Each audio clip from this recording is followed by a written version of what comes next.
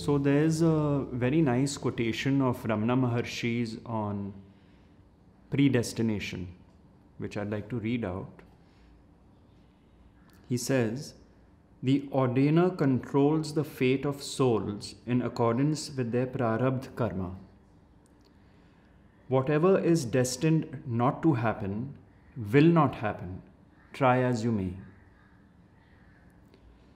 Whatever is destined to happen will happen, do what you may to prevent it. This is certain. The best course, therefore, is to remain silent." Now, of course, Ramana was not referring to just keeping quiet. He was referring to the silence of the mind, the thinking mind. So, predetermination, predestination as Ramesh's concept is something which has been echoed through the ages. It is the ego which resists this because it feels it is in control. The other thing is the concept of non-doership. Some people find it very hard to accept because their whole life has been in a mode of doership. But once again, it's important to realize that this concept of non-doership has been echoed by most of India's sages. If you look at Shirdi Sai Baba, Anand Mahima, Ramakrishna Paramhans, and the Bhagavad Gita itself, they all have spoken on the fact that you are not the doer. So, before you take a pot shot at this concept of non-doership, keep in mind that this is something which has come down through the ages, through the Indian spiritual masters. So surely they all can't be wrong. At least look at that and then investigate and see your own life's experience in the light of that concept. So these things should be kept in mind as far as predestination as well as non-doership is concerned. The other thing is that duality is the basis of manifestation. There's no problem with duality.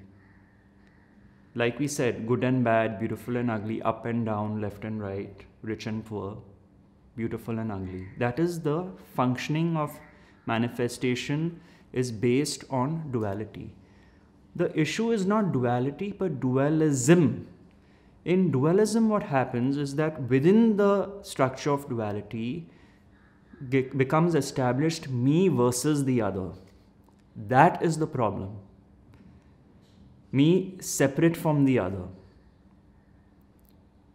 So the other is viewed as an object, and I become the subject of that object and I pass judgment on that object. Little realizing that I myself am an object. I am an object as much as the other is an object. The source is the subject, the one true subject.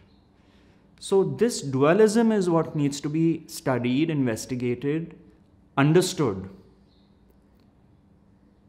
and seen in a very clear light, not duality. Duality is just the mechanism of the foundation of the manifestation.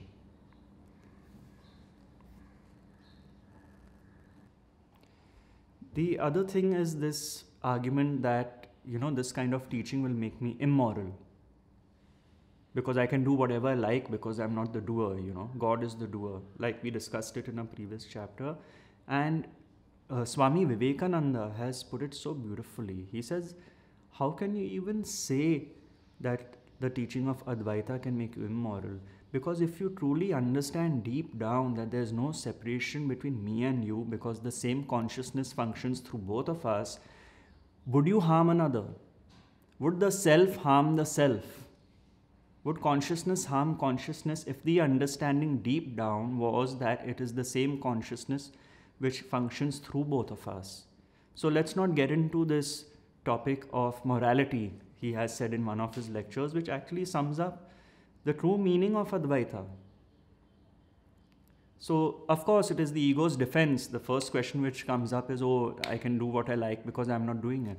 But what these sages are saying is that just look deeper. Understand what is being said here. Because in any case, if we hate someone else, if we feel ill towards someone else, let's not forget the fact that that feeling of hate is within us.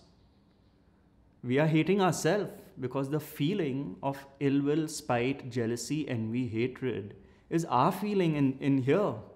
It's got really nothing to do with the other. So to feel that for the other is to feel it for yourself.